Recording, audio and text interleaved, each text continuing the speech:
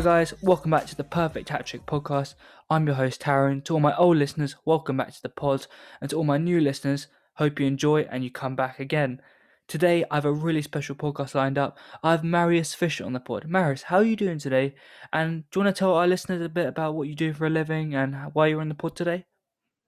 Yeah, hello. Thank you for the invitation. I thought not long ago I was on an English podcast a lot of times because Tuchel went to Chelsea. I thought I should have a break for some weeks, but now I'm here. Another English podcast. It's not always easy for me because I'm German, but I try my best.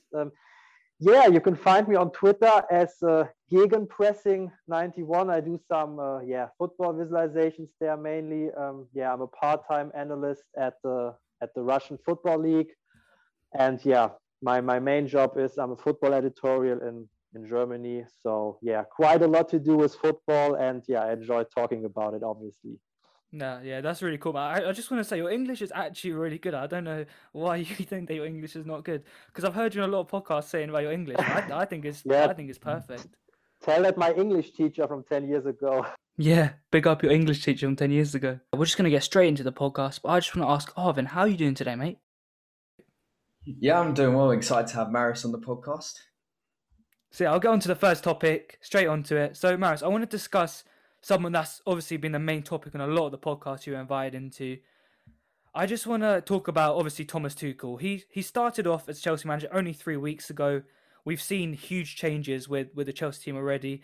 I'm already in awe of the way he kind of manages the players. I see him going up to N'Golo Kante and like dancing with him. I'm like, what? Are you serious? Yeah. So 5 wins out of 6 so far for Thomas Tuchel. 5 wins out of 6, and he's already improved us quite a lot. So how would you describe Thomas Tuchel's first few games as a manager, that tactically and his man management? Yeah, I mean, even though I'm an Arsenal supporter, I was quite, let's say, pleased that he won the first games, because otherwise all the stuff I told in the podcast would fire back to me, because I mean, I praised him a lot in the podcast, and if Chelsea lost every game, I think the people thought, what was he talking about? So, of course, I mean, the schedule helped him, of course. There were no real hard games. I think even the Spurs game was not that hard. It was hard, but Spurs were not really in a good form. So he had quite a good start. But I think the change was obvious. I mean, a lot of more possession for Chelsea, a higher tempo. I think that was a thing that was lacking with Lampard, the tempo in the possession. I mean, they had a lot of possession with Lampard in charge, but it was just too slow. The pace was not up to it, so they couldn't break down these deep blocks. And I think they faced a lot of defensive teams so far, with Wolves, who built with 10 at the back, Newcastle, of course. They did not score 5 or 6 goals, but I mean, it was never really in doubt that they would win these games, because you just felt, and in 10 minutes, in 15 minutes, a goal would come, and the goals came. So, I think that was a big difference to the Lampard time, that really the pace was higher, so they could break down these deep defenses more. There were some players who really flourish now with Tuchel. Kovacic is playing great. Even Jorginho, who the fan base of Chelsea did not really like in the past, but I mean, you can't deny that he's quite a good fit for Tuchel's system, because he's getting the ball. He's bringing it up to the offensive players, who then can create chances. So even Kepa, when he was playing, looked a bit more full of confidence than he were in the past. So I would not rule out Kepa playing a role under Tuchel. I think that's positive news for Chelsea fans. And as you told, the man management of Tuchel always been on point. I think there are a lot of young players who can really improve under him, because he has a good connection to the players. He is like their friend on the one hand, but he also is they respect him, because he's really competent. He knows what he's talking about. So it's a good mixture between being a friend of the players, which is quite important in modern times, but also have the respect of the players. And I think he combines that quite well. And these scenes with Kante, of course, they confirm it. Yeah, no, 100% agree. Like with Jorginho under Frank Lampard, I thought that the system that he was being played in, he was just exposed of all his flaws instead of like going of his attributes. They're actually really good. His short passing, his link up play in the middle with Kovacic has really improved. How would you say that Tuchel has worked with Hudson-Odoi and Mason Mount? How would you say he's improved their game so far? Yeah, I think no one would thought that Hudson-Odoi would be a great wingback, but yeah, I think what I always said, Tuchel is never shy to come up with surprises.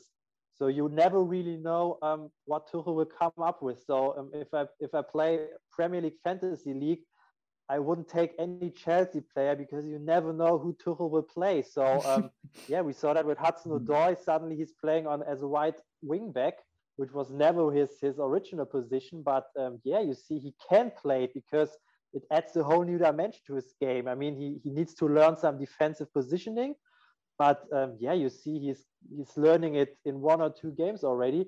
He's improving drastically. Yeah, the same with Mason Mount. I think Tuchel allowed him a lot of freedom so far. I mean, that's what I said all the time, that Tuchel is quite strict with the system. So he demands a lot from the players to have the tactical discipline. But in the final third, he allows them to really flourish. So they should show their creativity in the final third. And I think this is a big thing that Mason Mount is about. When he gets the ball into the final third, he really can create. And I think this is the main target for Tuchel, to bring Mason Mount and bring Hudson-Odoi and Havertz into the final third with space so they can really create. So yeah, I'm excited how it will play out. So if he really sees Hudson-Odoi in future on this position, or if he will draw him further up as a real winger, because I think he's still not found his perfect formation so far. Tuchel is a lot of playing around with Giroud, with Werner, with Pulisic. So I'm not sure if he found his best 11 yet. But yeah, there are a lot of players who proved a point where the fans did not really think they can play a role anymore. So yeah, I think there are 16, 17 players who really have a chance to start for him in the next 3 weeks. So it will be interesting to see. Yeah, no, 100%. With Tuchel, we've seen that he's brought a lot of the fringe players back into the team. Your likes of Antonio Rudiger, Jorginho, who really wasn't starting under Frank Lampard. Maybe a few Champions League games here and there. And he's brought these players back in. And I feel like that's lifted the morale of the whole team to kind of make the training a little bit more friendly, and all the players to kind of gel a little bit more on the training ground, which ultimately will make the games easier to play because the players are more friendly with each other. But yeah, he's done wonders with the players, I think, so far. His man management has been on point. But yeah, I think Arvin's going to move on to a little bit about other managers now, isn't it, Arvin? Yeah, I'd just like to touch on Tuchel, more specifically on German managers, Marius. Now, German managers, I saw last season, UEFA ranked their managers, and the top 4 were Hansi Flick, Julian Nagelsmann, Thomas Tuchel, and Jurgen Klopp. Now, could you tell me what separates German managers from other managers in the world? Because right now, German managers are at a point where they're dominating Europe.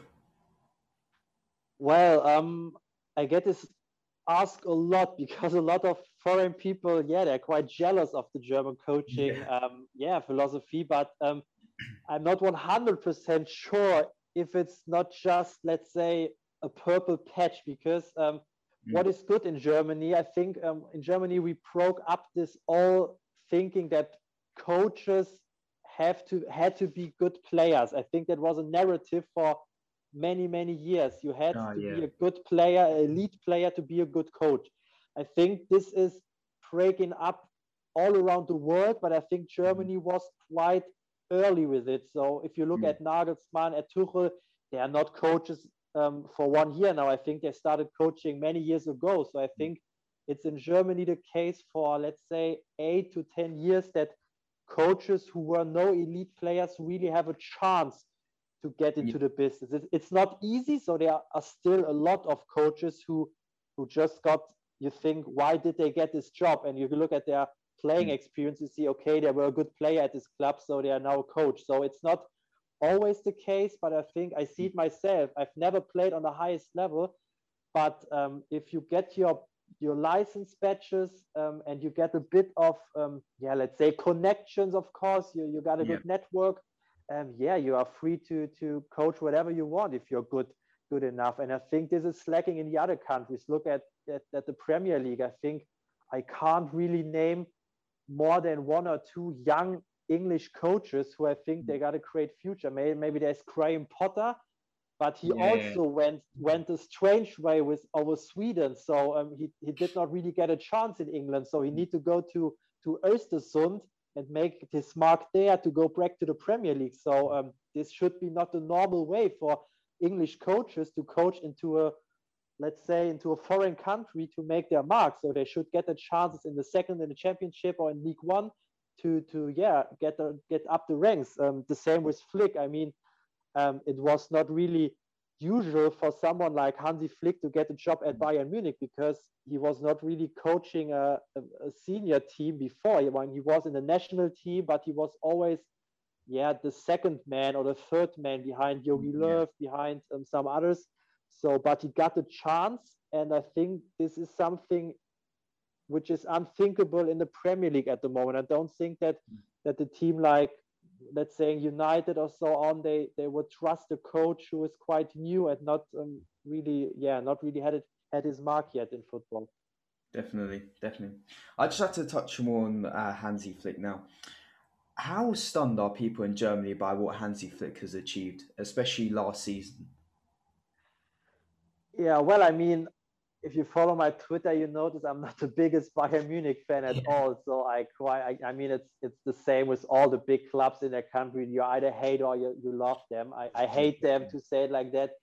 But you have to respect him because I think since 2080, 2090, every season people in Germany think, okay, Bayern Munich, they won the Bundesliga for 7 or 8 years.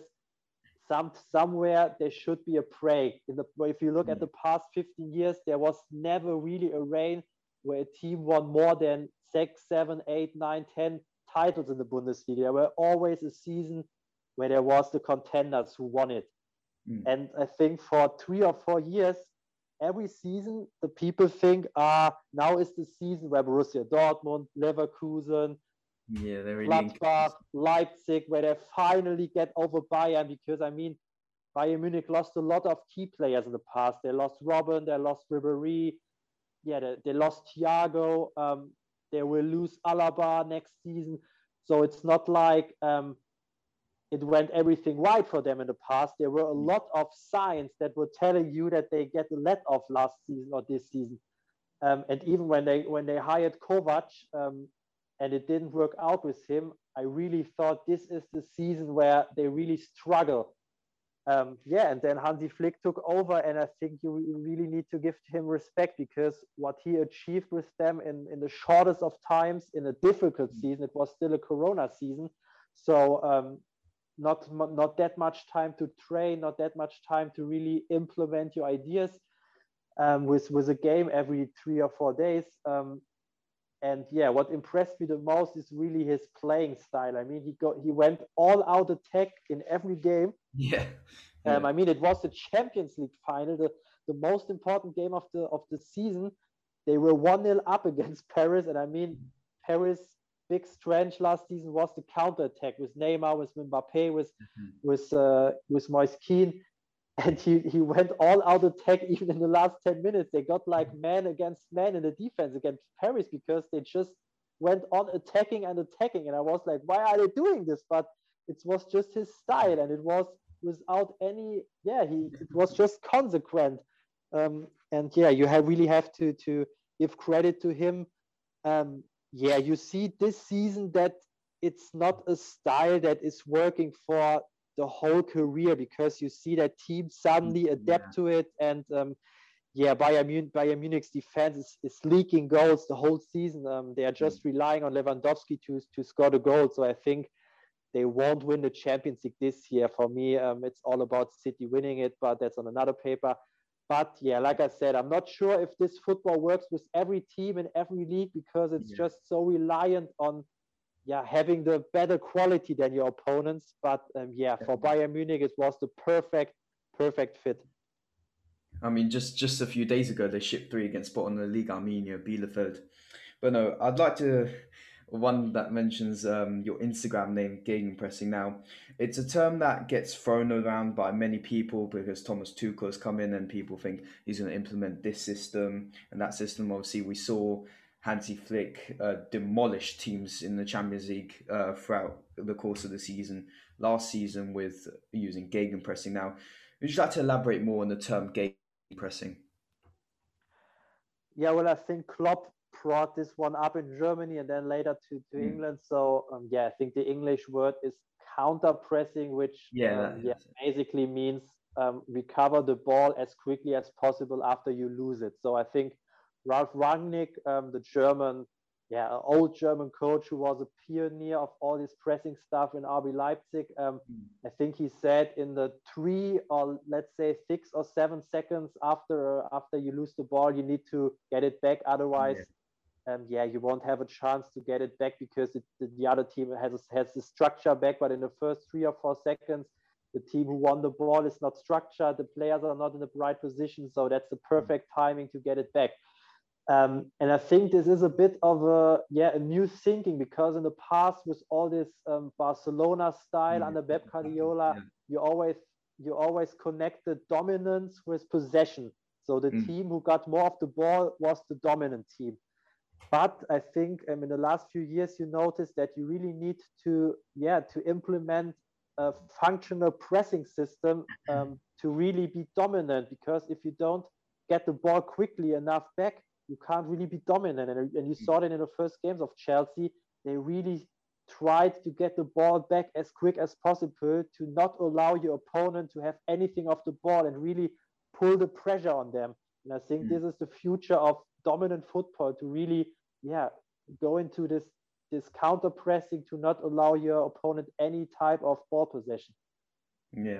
Yeah, we see it with Pep as well. He has this rule where he when he loses the ball, he always says he has 7 seconds to gain it back, otherwise they won't gain it back. Do you think now Tiki Taka could ever, well, would I say, redominate football again, or do you think gegenpressing will now stand in football forever?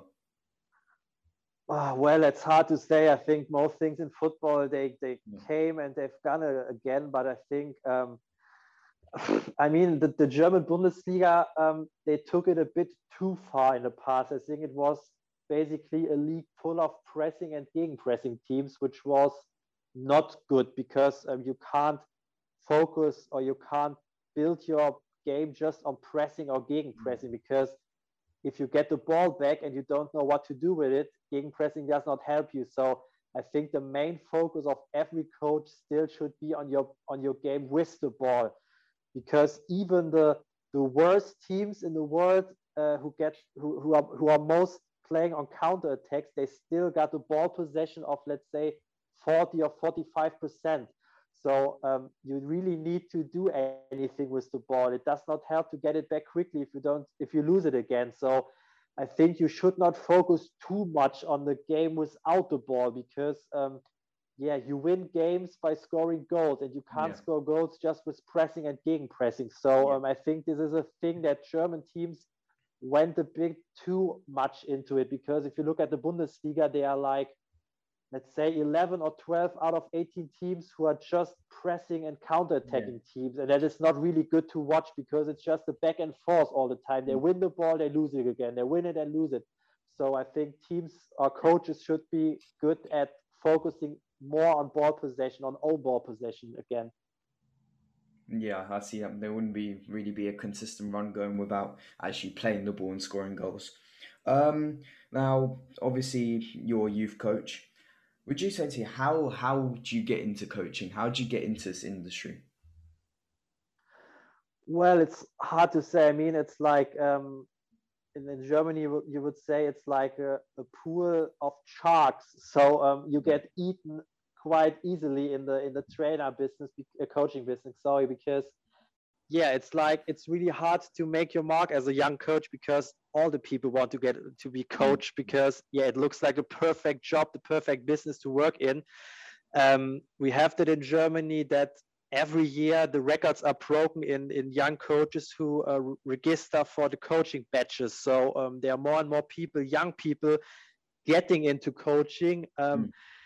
And yeah, to really make the reality check, I can tell you something from my own experience and the fact why I do not coach anymore. Because yeah, I was a coach for, let's say, I'm 29 now. I started coaching when I was 24, so for 5 or 6 years, I'm a coach now.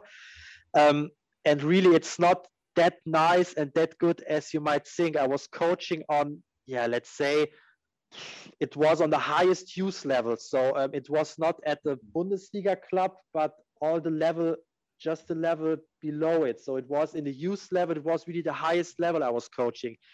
And I was getting 100 euros a month for being 5 to 6 times a week on the training pitch. I've not seen my girlfriend from 5 p.m. to 11 p.m. every day. So as you see, that's not like all good, all golden in the coaching business. If you get below that step, so if you make your mark in youth coaching and you get to your first senior jobs, of course, it's getting easier. You get more money. The training is getting a bit easier because, you can do it maybe full time. But the way until you really earn money as a coach is really, really hard. You really need to be patient. You have to get a lot of dedication, passion for it, because otherwise, people think you're crazy to go onto the training pitch for 6 days a week and getting like under 200 euros a month. Yeah, and we saw with Thomas Tuchel as well. When he was starting his coaching career, he got a career-ending injury, the same with Nagelsmann. And then from the youth coaching, he got onto a bigger club. He got into Mainz. He started coaching Mainz after Jurgen Klopp left. Then he went on to Dortmund, and now he's at Chelsea. So starting with the youth coaching could actually be really helpful for your career rather than being a pro player, right? Yeah, I think so. And I mean, if you're really, really good, and I think it's the same with players. I mean, there are a lot of teams who got a recruitment section for coaches. They recruit good coaches. It's the same with players. And I think if you really stand out as a coach, then you will get floated to the top quite easily, because the not so good coaches, they remain in the youth level because they will never make the step from youth to senior because they are not good enough. But if you really stand out as a coach from your tactical level, but rather what is more important is your man management, your social level, because this is quite important. If you stand out there, you will make it to the top, because a lot of teams, a lot of clubs are looking for these top 5% coaches. If you're not good enough, you will remain into the youth level for your whole career and don't really make money out of it, which can be really depressing. But it's the same as a player. You really need to work on it. You need to always try to improve yourself, to get new knowledge. So it's not as easy as people think. And that's why I now quit coaching, because for me, being 6 times a week on a training pitch, it was good. It was great because I love football, but I thought I should make a cut now and concentrate more on things that really bring me forward. And I think what I accomplished now as an analyst in the last, let's say, 10 months, this is more that I accomplished as being a coach for 6 or 7 years. So it's hard to be a coach because everyone wants to be a coach. So but if you make it, of course, it's a dream job. Yeah, no, sounds really good. Arvin, do you have anything else to add about coaching there? Just one more thing. I heard the Bundesliga use this term that the process of Domenico Tedesco at Schalke and Julian Nagelsmann went through. It's called the term laptop coaching, and I didn't really know what this was until a couple of weeks ago. And I'd just like to ask, what do you know about laptop coaching? Well, I would think I'm a laptop coach myself. So I mean, it's basically a term for. I mean, people always look for fancy terms for things that have been for years now. I think a laptop coach wants to tell the people that it's a new generation coach who does not use the old methods that the old coaches uses, but he looks in the internet for new training sessions. He is reading tactical blogs. He's listening to coaching podcasts. So so basically you can say a laptop coach, he owns his knowledge from the internet, to tell it like that. So it's not like he got his experience from watching other coaches or watching training sessions in real. So he got mainly his knowledge from his laptop, which is a good thing because I think we should all use the power of the internet because it's there and you should use it. But of course, there's nothing more important than actual coaching experience. So no coach who got all the badges, all his licenses, all the knowledge, but he never coached on the highest level, he won't get a job. That's the truth. So you should always have a mixture of being a laptop coach, obviously, and getting real-time experience. Yeah, no, that's cool, Arvin. You've asked everything you want to ask about coaching. Yeah.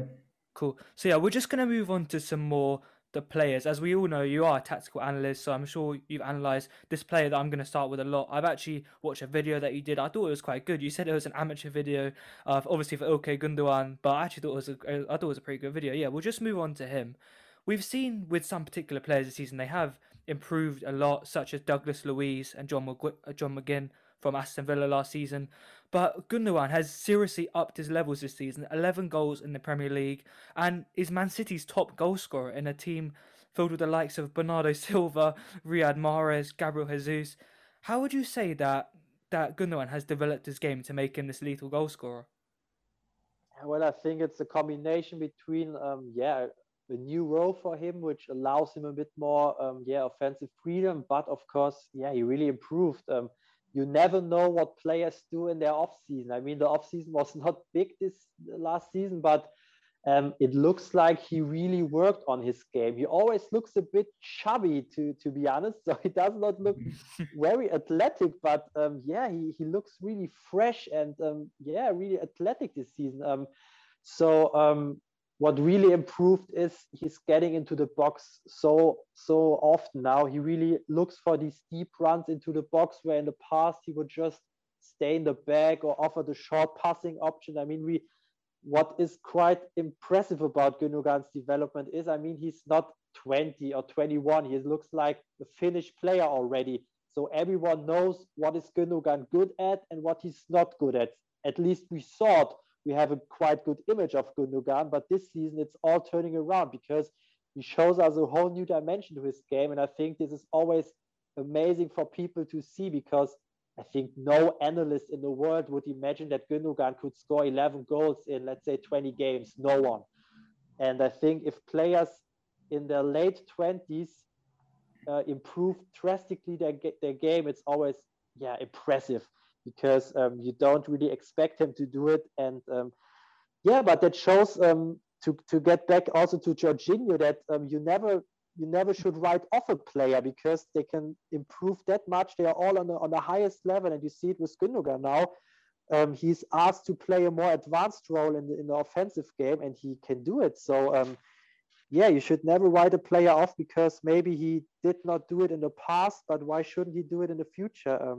Pep Guardiola obviously talked to him a lot in the off season to tell him make these runs into the box because if you look at Gundogan's movement, you notice that there was always this, let's say, this shadow striker inside of him because otherwise you can't do these movements he got because he looks like he's always where the ball is.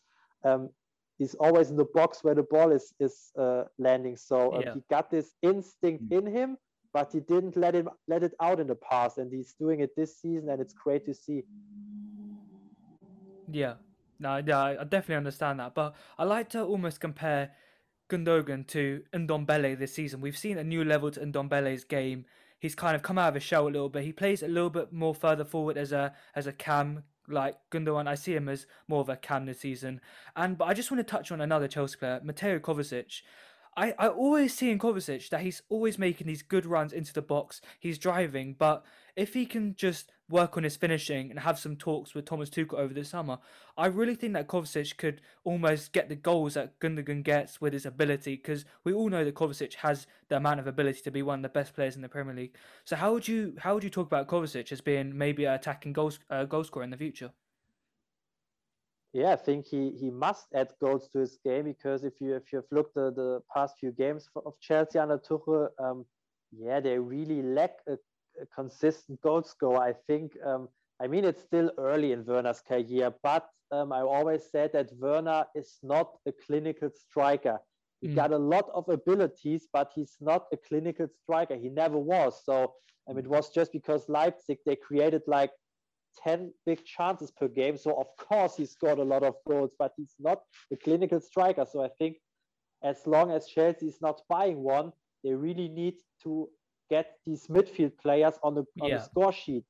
So and obviously the likes of Havertz, the likes of Pulisic, the likes of Ziyech, and the likes of Kovacic, they need to get in responsibility, because Kovacic, he does not really need to organize the game because there are other players doing it. The center backs play a big role in the build up. Jorginho is playing a big role in the build up. So Kovacic can really concentrate on being this box to box midfielder with a priority of getting into the final third, a bit like Mason Mount, who's really good at making these deep runs. And I think Kovacic can do it because he is physical, he is quite quick, got a good instinct where to be. So that's really a thing that he really needs to improve, because like you said, he has the potential to be one of the best players in the league, and he's still running a bit under the radar because he just does not have the big numbers. And if he would start scoring, the people would put another light on him, I think. No, definitely. I 100% agree. But I'm a bit surprised that with Frank Lampard, obviously one of the best attacking goal scorers from midfield of all time, I really thought that I've seen Kovacic under Sarri. He always has it in his game. He just needs a little bit of extra coaching, a little bit of more clinicalness in the final third, and he will be a goal scoring midfielder. But I was a bit surprised that Lampard kind of kept him in the middle third of the pitch and not really in the final third. But do you think under Thomas Tuchel that he can develop him and he can get the best out of him, such as with other players? Yeah, I think so. I think Kovacic is a player that Tuchel really likes, a bit, similar to I'm not saying Marquinhos because they're different players, but to say they are both quite complete. And I think Tuchel likes complete players because they can play many different roles. So Kovacic can play as a deep lying playmaker. He can play as a box-to-box midfielder. He can play as a number 10. So he's quite flexible and versatile, and I think this is the basic stuff for Tuchel to improve, because he got a great fundament to work with. And I'm almost sure that he will develop Kovacic, because I think Chelsea will buy a new playmaker next season because I don't think Tuchel, even Jorginho is playing great at the moment. I don't think Tuchel trusts him on the long term. So I think Chelsea will buy a deep lying playmaker next season. So Kovacic is free to really play this advanced attacking midfield role, and I think Tuchel will trust him there. Yeah, no, 100% agree. I think that, we all Chelsea fans know that he was our player of the season last year, and he does have bags of potential. He's in his prime at 26 years old. So just to move on from Mateo Kovacic, I want to talk about another player, a new signing in the summer. I'm sure you're aware of him from his time at Bayer Leverkusen. He was touted as one of the best youngsters in the world at Bayer Leverkusen. I mentioned him earlier, 17 league goals in the Bundesliga in 18-19 season. He seems to me like a player who really wants to succeed and prove himself, up there with the likes of Haaland and Mbappe. I personally think he can. I've seen highlights of him at Leverkusen, not at Chelsea, but there's been glimpses that I've seen of him, like the Southampton game early in the season, where he seems to me as a player that is really worth that price tag, and he obviously has a future investment. So there was some issues in his role as an attacking 8 under Lampard. He seemed to be doing a bit too much defensive work and a little bit more in the middle third of the pitch rather than, again, making late runs into the box. How would you see Kai Havertz fitting into Tuchel's system with the attacking 8s and Mason Mount, Ziyech and Pulisic to compete with? And do you think Chelsea fans will finally see the 75 million rated Kai? Yeah, well, I hope so. I mean, because I'm also German, so I wish Kai Havertz all the best. But I think before the season started, I was on a podcast where, of course, the people asked me about Kai Havertz, and I said that in the worst case scenario, when Havertz won't really perform in the first month, his body language will be will not be doing him a favor, because if you look at his body language, it's quite similar to Mesut Özil, of course. I mean, this comparison lays on their hand. They both they are not really involved in defensive actions a lot. And if you watch them, they always look a bit, let's say, I'm not sure what's the right word in English, but they are no Pulisic. So they are not running back, they're tracking back, they want to get into the game for the sake of it. So if they don't score, or if they don't assist, and they don't really get on the ball very much, it looks like they are not really, there's no sense in playing them. So I think we have the worst case now, because if you look at the last 3 or 4 months, Harvard is not really performing well. We can say that by all honesty. So so we need to find the reason. I think a big reason still is his COVID-19 infection, because I think people underestimate the effects of it. Some players reacted well on it, but I think Harvard's really struggled with it. So I think still he's not fully fit. And I think a player like Harvard, who's still young, he needs to be fully fit to perform. But of course, on the other hand, I think Lampard did not really find the right positions for him, which is not easy to find, because he's not a striker for me. He played there at Leverkusen because Leverkusen did not have any other striker who could score regularly. So he was quite their only alternative to play there. I think his best role is in a, let's say, in a free position behind the striker, as a number 10, as a shadow striker. But of course, you really need to adapt your system to him. And I'm not sure if Tuchel is willing to do it right now, because it's all about results in his first season, because Chelsea needs to get top 4 football to play Champions League next season.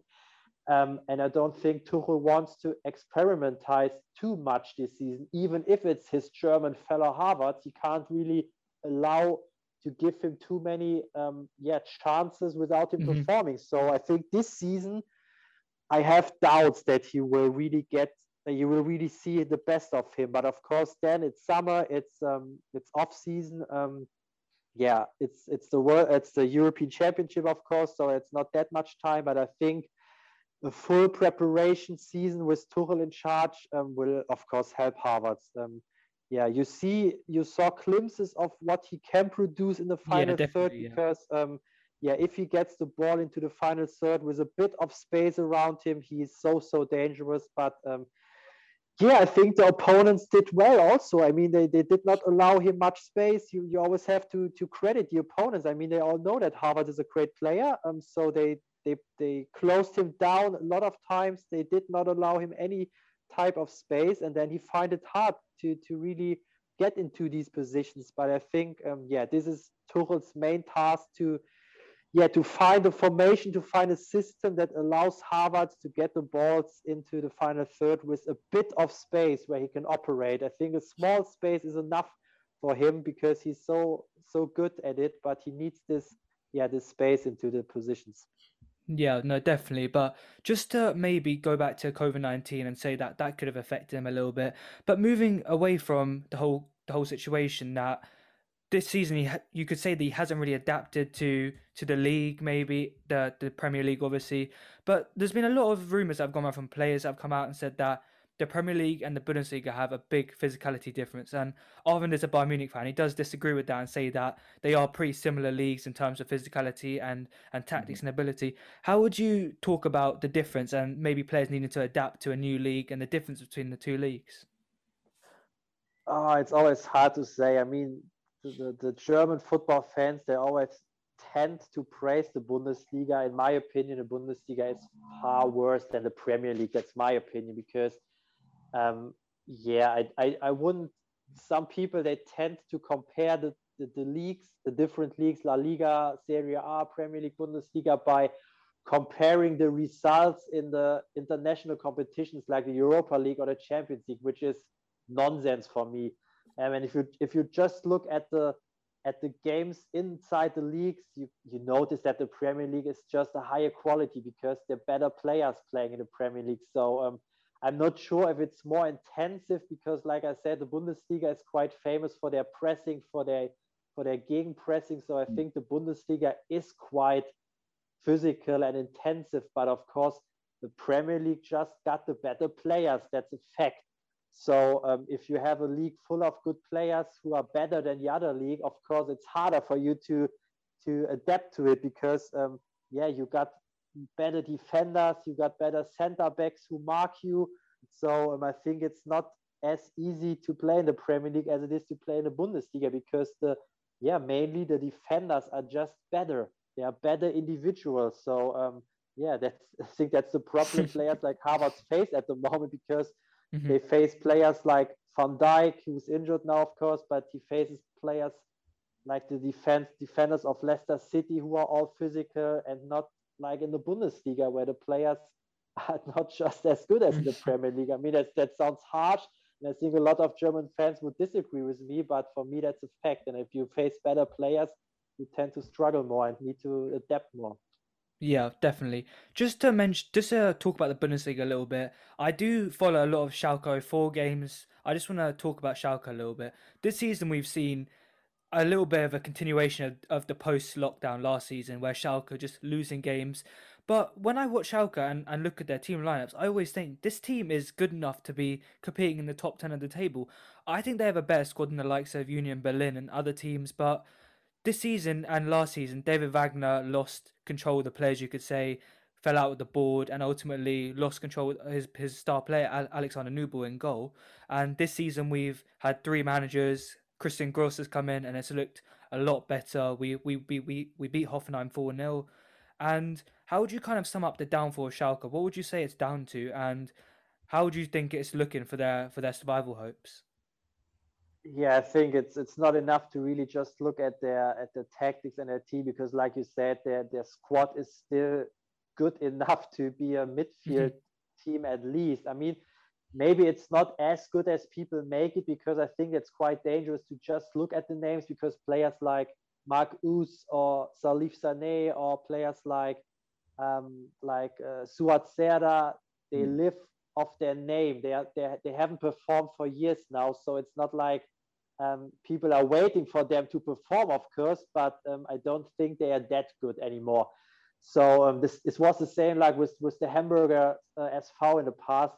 They had always a great squad, but if you are in such a downfall like Hamburg were and like Schalke is now, I think there are just 2 or 3 possible solutions. The one solution is that you really get in, let's say, a really innovative coach, a bit like Tedesco, but I don't like Tedesco, his style of play, but the type of Tedesco. So a young coach who brings in new ideas, who does not look at names anymore, who brings new players in, who brings youth players in. So a whole new takeover by a young coach. This would be solution number 1. Solution number 2 is, to get relegated and then start over new again. So teams like Stuttgart did it in the past. Teams like Borussia Mönchengladbach did it successfully. Eintracht Frankfurt did it. Cologne did it. They were all relegated, connected their powers again, and then they now create Bundesliga teams. So that would be solution number 2. But of course, Schalke getting relegated is nothing you can really imagine, because they've played in the Champions League and in the top half of the Bundesliga for so many years now. And the third season is to try to solve it with money, but I think they tried that for too long now. They bought so many expensive players, and it just did not work, because the whole atmosphere is so toxic that it looks like every player you bring in at Schalke, he immediately gets worse. It happened to Ut, it happened to nearly every player. I don't really think, I always thought that they should, for some reason, they can still survive in the Bundesliga, but I looked at the Bundesliga table yesterday, and I was surprised that they're really that far behind the relegation place. So I think it could really hit them this season. I think the chances for them to stay up are in the low 30%. So I think if they get relegated, it's a big, it's like a tragic for the club, because the fan base, they deserve more. But I think on the long term, people need to realize that this is the best solution, because I don't think Schalke will get bankrupt after one season in the second Bundesliga, of course, but they should get up the season afterwards, because otherwise they will get financial problems. But I think that could be a solution, really, to bring in the new players, to bring youth players in. They have a great a great under-90s team. With players like Bosch Godin coming in, with players like Matthew Hoppe coming in. So they got great talents, but of course, we all know that when you're in a relegation fight, these young players have a hard time to really get into the team, because you trust your experienced players in the decisive moments. So I think all the young players, they would have a great time to really play without pressure. I mean, all the young players, they play like under 100% pressure for the last 2 years, which is not really good for their development, I think. Yeah, no. You mentioned a player just earlier that I was actually going to touch on in a minute, Matthew Hoppe. When he came into the first lineup against Hoffenheim, I seriously, hand on heart, I've never heard of this guy. And I watch a lot of Schalke youth games. I've never heard of Matthew Hoppe. He came in and he scored a hat-trick. But there's something about Hoppe that I think that maybe his touch could be improved, that his hold-up play could be improved. But he is a clinical goal scorer. He scored a really good finish, and he scored 5 goals already, in the Bundesliga, I think, so far. And he seems like a good player to me, but there are some functions to his game that could make him up there. But it's a good start for a 19-year-old. How would you describe Hoppe so far? Yeah, I think you summed it up quite well. He is a clinical striker, and I like these clinical strikers, because, in my opinion, a striker's main task is to score goals. I think we come from a time now where people expect everything from a striker, but a striker should score goals, and Matthew Hoppe is quite good at scoring goals. I agree with you. His first touch is not that good. He looks a bit clumsy. His movement is not 100% smooth, and he does not look like everything is in the right place when he runs and he touches the ball. But he's clinical, and I think even though I think Klaas-Jan Huntelaar won't play a big role on the pitch, because it looks like he always gets injured, because if you reach a specific age and you get to this point where you have injury problems one time, it's hard to get off that, because your body does not react well to this injury. And I think I can't see Huntelaar play more than 3 or 4 games in the rest of the season. But off the pitch, of course, Huntelaar can be a great role model for Hoppe, because they're quite similar players from their style of play. They are both like these poacher type of strikers. So I think he should try to get as much from Huntelaar as he can in the last 6 months of the season, or 5 months. I don't think his numbers will remain, so he won't score 10 or 11 goals this season. But of course, these are the players Schalke must build on, because they can't spend 20 millions on players every season. It won't work, because you see, it did not work in the past, and why should it work in the future? So they really should work with these young players. They got plenty of them. And I still, this is the future of Schalke. So same a bit like Borussia Dortmund, who built on these young players, and the same can be said about Schalke maybe in the future. Yeah, I know the Schalke Academy's had a lot of praise in the past. We've seen players like Bujalab coming through, Theo, the CDM / centre back, Becker, right back. And I'm not sure if Nubel came from the academy, but he's a class player. And I hope that the academy can help Schalke coming back from Bundesliga 2, because it does look like an inevitability right now. That how sad it is. If the fans are in the stadium right now, I'm sure that there'll be absolute turmoil going down. But yeah, it's sad with Schalke, but I think they'll be fine in the future, and they'll come straight back up.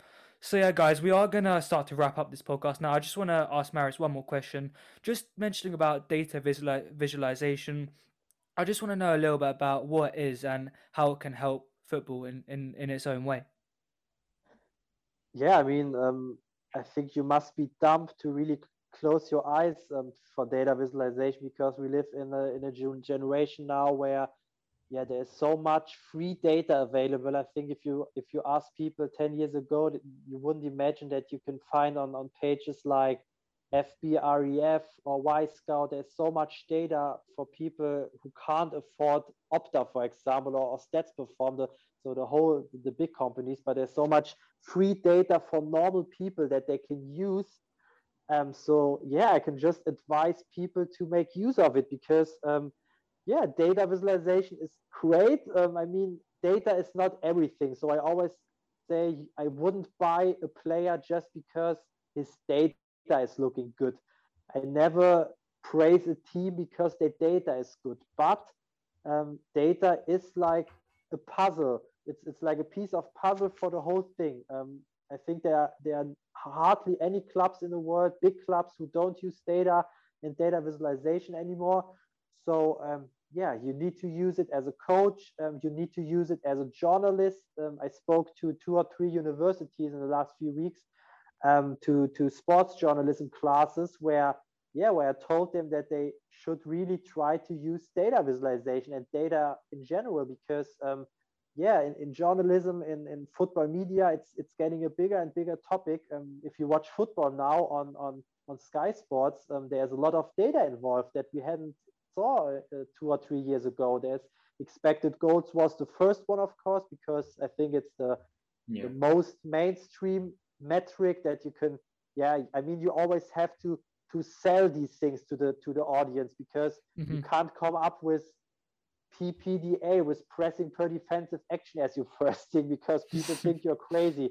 So expected goals, I think, was a good thing to start, because it's goals, and goals is what people understand, and I know, goals is important. So this was a good start, but you always see there are a lot of more metrics coming over the surface now. And I can just advise people to ride this wave, because I think it's just getting bigger in the future. And I think in 10 years, maybe we will be on the same standard as the American football and the NBA is now. So I don't think it's getting. I don't think it's just a trend. It's like a thing we will always have, and it's always getting bigger. Yeah, no, that's really interesting. I've never actually explored into data visualization before, but after you've just explained that, I'm sure I will in the future. But yeah, guys, Arvin, would you like to ask any other questions to Marius before we wrap up this meeting? Actually, just going back on the Bundesliga Premier League comparisons, I know I don't like to talk about it sometimes, but now in the Bundesliga, I've read a lot about this. There's this rule called the 50+1 rule, and it's a rule that I associate with for the reasons of why the Bundesliga isn't at the level financially as it is at like Premier League standards. So, Marius, could you explain to me, how does the 50+1 rule, especially with the fans, affect for the Bundesliga? Well, I think it's a quite sensitive topic, and to be honest, I refuse to talk too much about it in my past podcast, because I think there are a lot of German people out there. If I tell them my honest opinion, they won't like me for it, because I'm a person, I focus. So my job is to analyze football games. So I'm an analyst, and I just focus on the football. I know that there's a lot of stuff beside the pitch that is not going into the right direction. Is it with money? Is it with corruption? Is it with everything? But I tried to always plan that out in my work, because I will, now I can manage that all good, but I'm not sure for how long I'm still able to plan that out completely, because I think it's a big topic in the Bundesliga, because on the one hand, you're right. It's a great rule to have, because it how should I say it? It remains the culture of the football. You don't have any league that is still where the fan base is still so much connected to the club as in the Bundesliga. But of course, in the future, I don't think there is any other way than to do it like the other leagues do it, because you just fall back to the rest of it. So I don't have a problem with RB Leipzig. I don't have a problem with TSG Hoffenheim. I don't have a problem with VfL Wolfsburg. I don't have a problem with Manchester City at all. So, like I said, I understand the people who want to keep this rule, because it's maybe the last rule that really secures the identity and the culture of the German football. But I don't think it will stand in the next 5 years. So I can't see any other way than to really make football in Germany a product. So let's say it's not a negative thing to be a product, but I think it should expand like the Premier League, because otherwise you can't compete on the market anymore. You just have Bayern Munich, who are in a place where they can compete. But if we really want to compete with the other leagues, there's no other option for me. But that's just my opinion. I need to add that I don't really have that much of a knowledge of the financial situation, because, like I said, I try to focus on just the football stuff. It may sound a bit naive, but yeah, there are other people who can decide these things. I can't influence it. Can't influence it anyway. So I refuse to really make my head out of it. Yeah, because I mean, I was shocked by the fact that last season, I think we saw when Bayern Munich beat Hoffenheim 6-0, there was a huge backlash of Bayern Munich fans through Dietmar Hopp, and they were actually really, I mean, their behavior was disgusting. But Yeah. I mean, that's just one of the examples. Yeah, I mean, that's the other thing of it. If it's just about the money and about not liking the club at all, I understand it. I can understand everyone who dislikes RB Leipzig or Hoffenheim, but if it goes on a personal level, I think there is a border for me. So you can't just slander private people because you don't like that they spend money for a club. So but this is a topic I think we can spend a whole new podcast on. And like definitely. I said, I always refuse to talk about it because my opinion of it all is not really similar to what most Germans think. So I don't want to talk too much about it. But like I said, I think it's a very sensitive topic with a lot of pro and contra. And I understand everyone who got their opinion. But for me, it's all about if the Bundesliga wants to compete with the other leagues in the future or not. And for that, from this fundamentals, they need to decide what to do in the future. Yeah, no, that's completely understandable. It's quite a sensitive topic. But yeah, guys, I'm going to wrap this podcast up now. I think we've had a good discussion, covered a lot of points. Just some final thoughts. Arvin, how have you enjoyed the podcast and anything you'd like to say to your fans? I've really enjoyed chatting to Marius. I feel like it's a pleasure having Marius on the podcast and talking football. Yeah, that's good. And Marius, how have you enjoyed the podcast today? And would you like to plug anything down, like any work you've done or anything like that?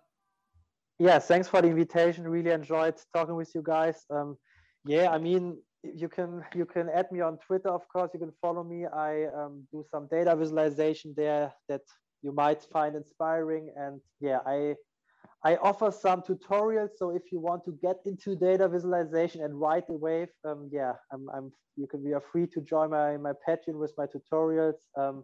And yeah, other than that, enjoy your weekend, watch a lot of football, and yeah, see you next time. Not Schalke. no, better not Schalke if we want to enjoy. Yeah, not Schalke. Yeah, but anyways, guys, I'm your host, Taryn, and I've actually really enjoyed this podcast. Interesting to talk with Marius and Arvin today. But I'll see you later. Have a good day and take it easy. Make sure to keep things perfect. Bye.